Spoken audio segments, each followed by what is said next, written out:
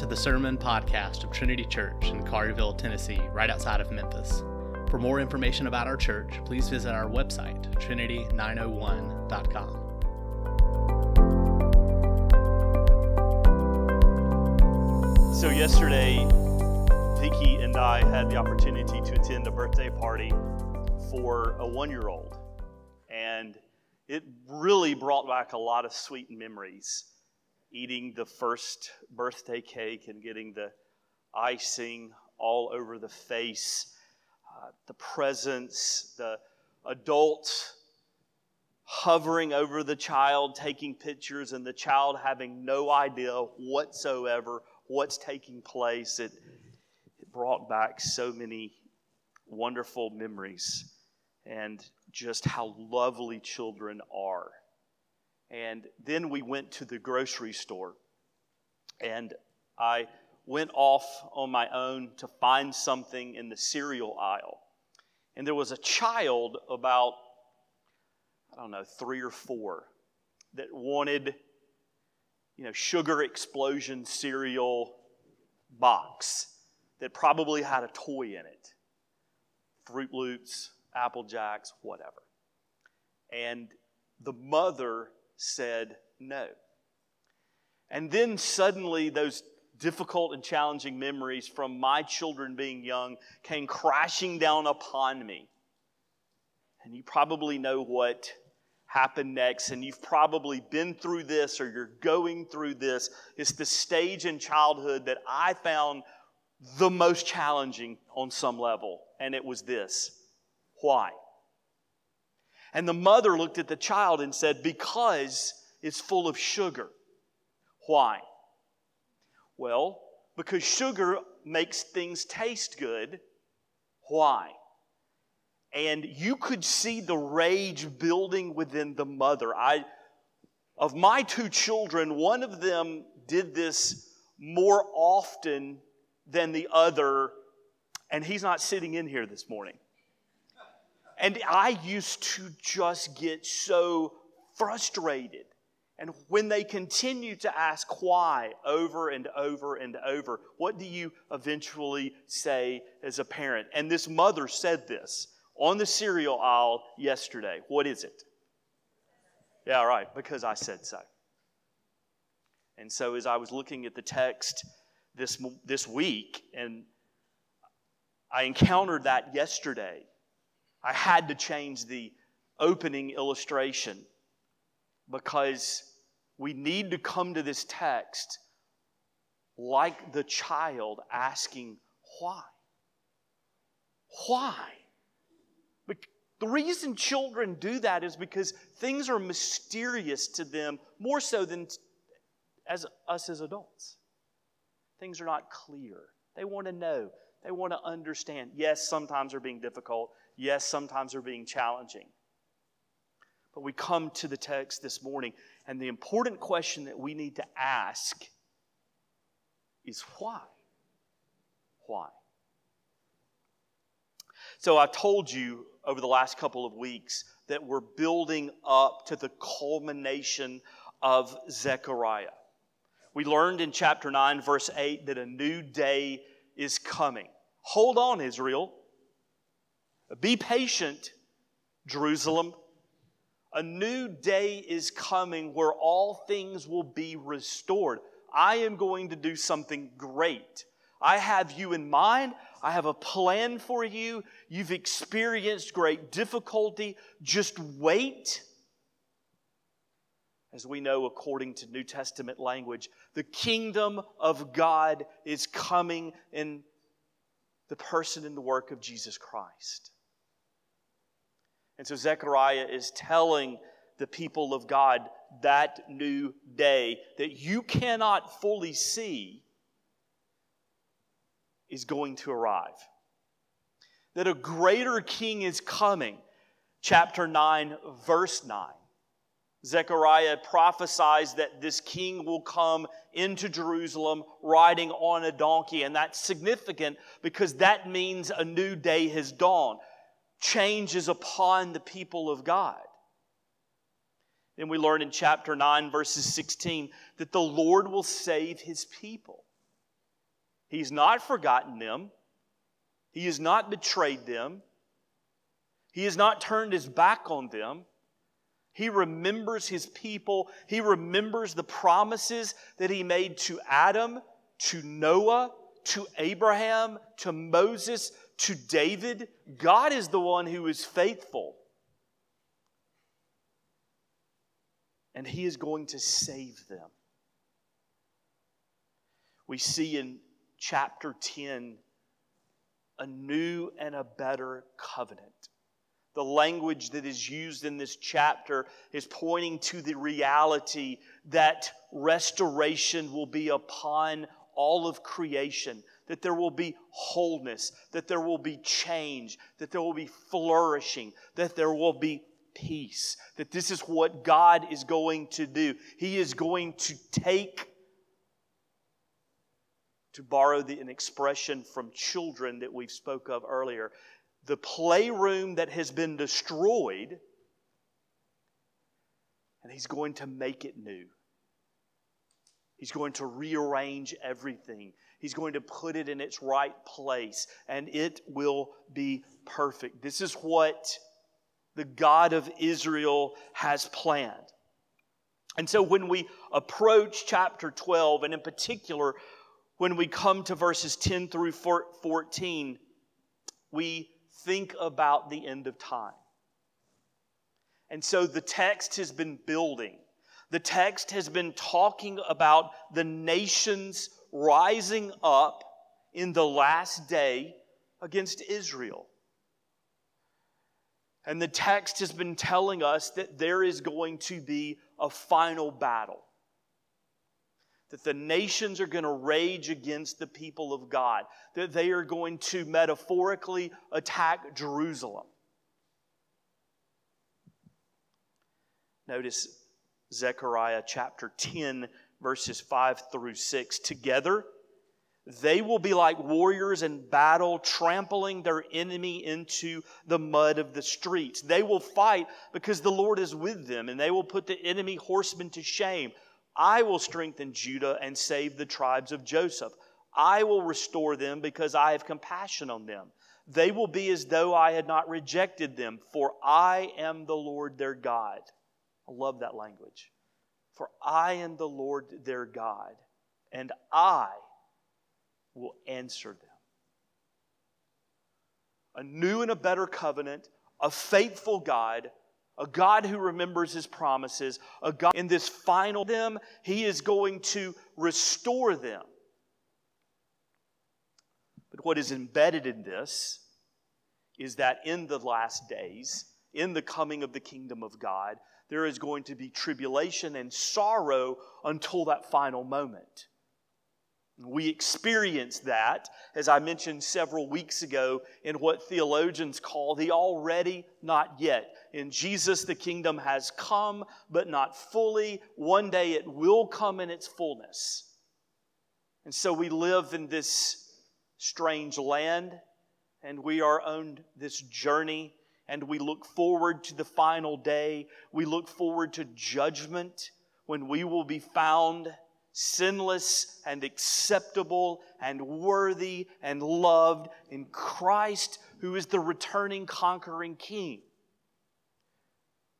So we should not be surprised by what surrounds us in this world. I had somebody say to me not too long ago, I'm so down by all the current events and things are not like they used to be. And I wanted to say to them, things have been like they have always been.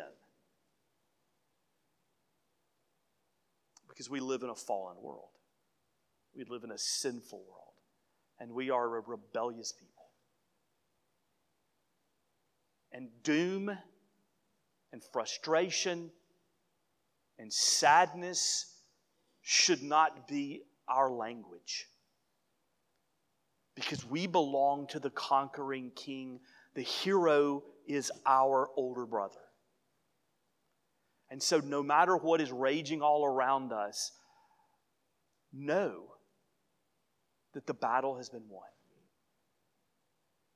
And so in Zechariah, we come to this text today A battle is going to take place. God is going to rescue His people because He loves them. And I want us to walk through this text very carefully because there are some very important things to understand. In essence, all of Zechariah has been building up to this and chapter 13 and 14. So look again at your text at verse 10. Think battle. Think conqueror. Think of the coming king. I will pour out on the house of David and the inhabitants of Jerusalem a spirit of grace and pleas for mercy. In those last days, in the coming of the kingdom, what is God going to do? He is going to pour out His grace upon His people.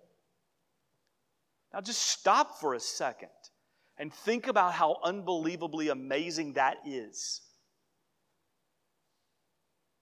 God is telling Israel, a people that had rejected Him, that He is going to place His love upon them. He is going to come for them. He's going to rescue them. And He is going to pour out on them a spirit of grace. And God has done that for you and me as well. This outpouring of the Spirit in the last days. The prophets in the latter part of the Old Testament talk about this on a regular basis. You want a sign that the kingdom of God is coming, the Spirit will be poured out. The Spirit will be poured out. Divine favor on God's people. And the Lord is saying that when this happens, it will produce heart change. But we live in those latter days. Jesus has come. The kingdom has come, although in part. This is what Zechariah was pointing to. This is what he was trying to prepare the people of God at that time for. We live in those days. His Spirit has been poured out. And so the question that you have to ask yourself this morning is, have I experienced heart change? Have I experienced this divine favor poured out through the Holy Spirit? Has God changed you? And is God working in you? Hear what the Apostle Paul says.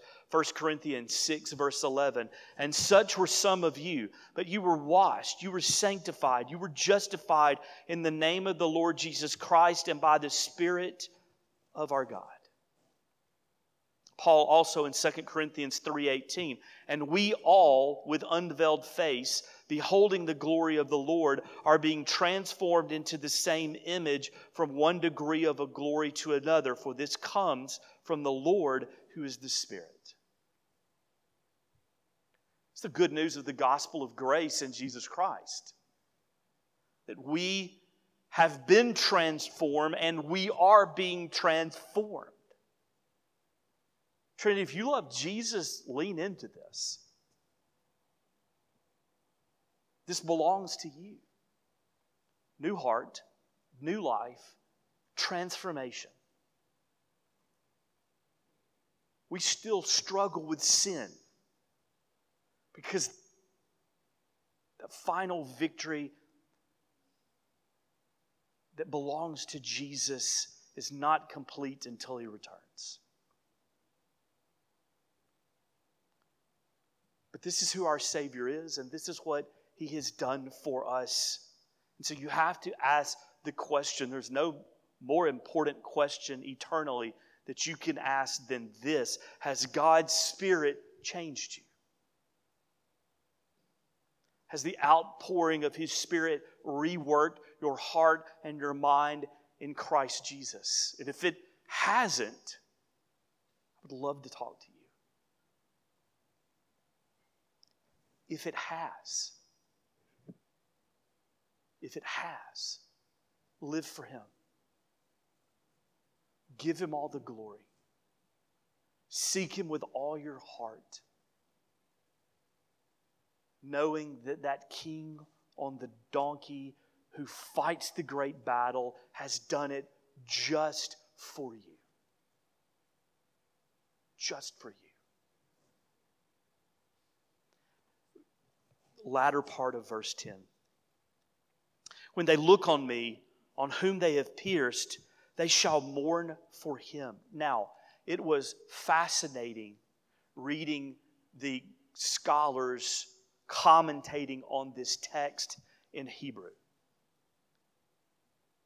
It was really interesting to see them time and time again come back to the realization that God is saying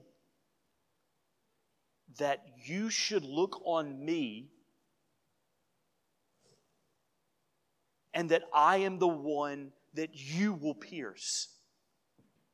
That the textual evidence, the Hebrew is saying that God is telling them, yes, I am your God. Yes, I'm coming for you. Yes, I'm giving you a new and better covenant. But you, for some reason, will pierce me.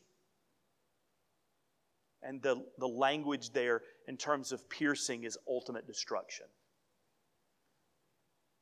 And so when I was in the grocery store yesterday and that child kept asking why. Why? I came back to this text and realized that we have to ask the same question over and over and over. Why were you pierced for me? Why? Why did it have to go down like this? Why? What's the reason? So many people in our culture can quickly tell you that Jesus died on the cross for my sins. But they cannot tell you the deep theological answer of why. Why did that have to happen? Why did that take place? We use an important word in our theological tradition. It's even been mentioned this morning, and that is covenant. That God has made a covenant with His people, and we see it unfolded throughout the Old Testament. I mentioned the names earlier: Adam and Noah and Abraham and Moses and David. And then we have the new and better covenant in Jesus Christ, where He answers all the covenants prior. And here is a quick explanation as to why. Why was He pierced? And it's this: God makes a covenant with His people that He will be their God, and that He is going to give them great blessings if they obey the covenant. If you do this, I will do this. And these blessings will be on what you can possibly understand. It will be shalom. It will be wholeness and restoration and perfection and goodness. It's beyond what you can possibly grasp or understand. Fellowship with me like I had with Adam and Eve in the garden before the fall. All things will be made new. This will come to you through obedience to the covenant. But if you disobey the covenant, you will be punished. You will die. If you disobey the covenant, you will be punished, and none of these blessings will come to you. And part of that punishment is eternal separation from me.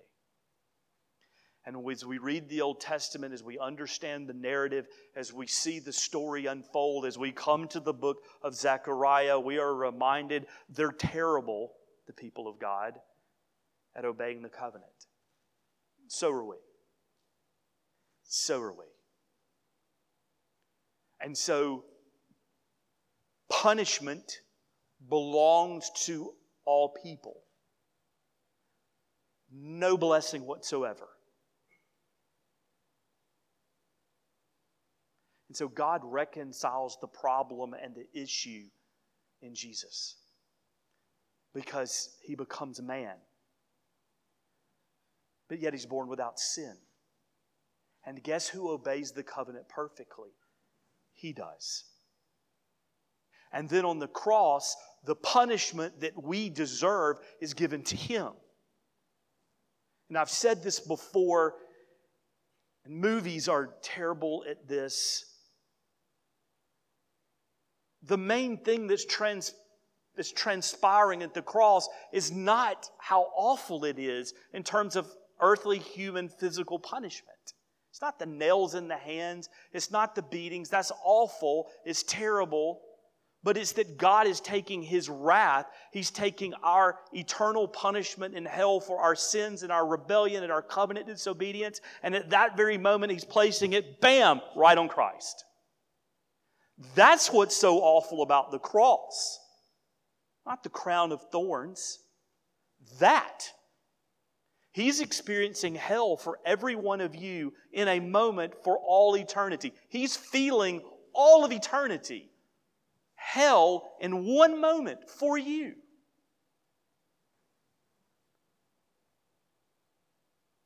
And then God resurrects Him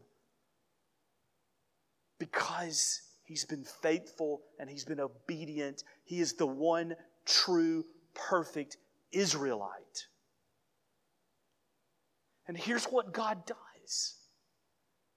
The Father then takes those blessings that Jesus has earned because He obeyed the covenant, and He goes, this is for you, and this is for you, and this is for you.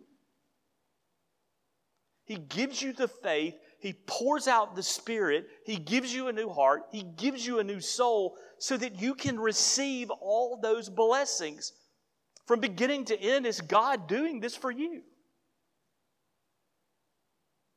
And Zechariah is announcing to the donkey, has things in store for you that you cannot possibly grasp. We were reminded of this morning in our text. Hebrews 12.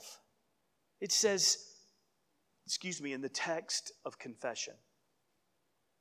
You have come to Jesus, the one who mediates the new covenant between God and people, and to the sprinkled blood, which speaks of forgiveness instead of crying out for vengeance, like the blood of Abel, an outpouring of the Spirit of God at the end of days because of the perfect covenant obedience of His Son, Jesus. And then finally, in verse 11, it says, on that day, the mourning in Jerusalem will be as great as the mourning for Hadad Raman in the plain of Megiddo. Now, just briefly, that is a reference to the death of King Hosea, which was a national event in Israel that was mourned on a daily basis. So what the text is saying, what Zechariah is saying, is that when there is this outpouring of the Spirit in the final days, when the kingdom comes, the people of God will mourn for their sin. They will repent. They will be contrite like a parent who has lost a child, like the nation of Israel who mourns the death of a great king. Hear this quote from well-known pastor Charles Swindoll. A godly sorrow and worldly sorrow. The first one leads to life, but the latter shoves us into a spiritual grave. Worldly sorrow only bemoans getting caught or weeps for what was lost. It never grieves for the wrong committed.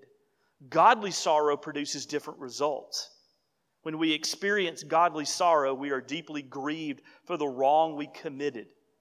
We desire to ask forgiveness, to repair the damage, to make reparation for the harm done, not merely to protect ourselves from pain or regain what we didn't want to give up. In a word, we repent. The outpouring of the Spirit has come because we live in the final days. Has it produced heart change in you? Has it produced repentance in you for your sins?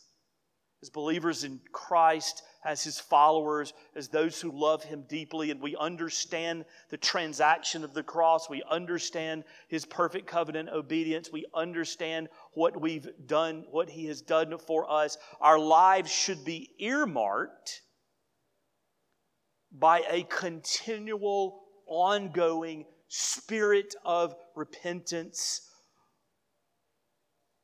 before His heavenly throne. Let's pray.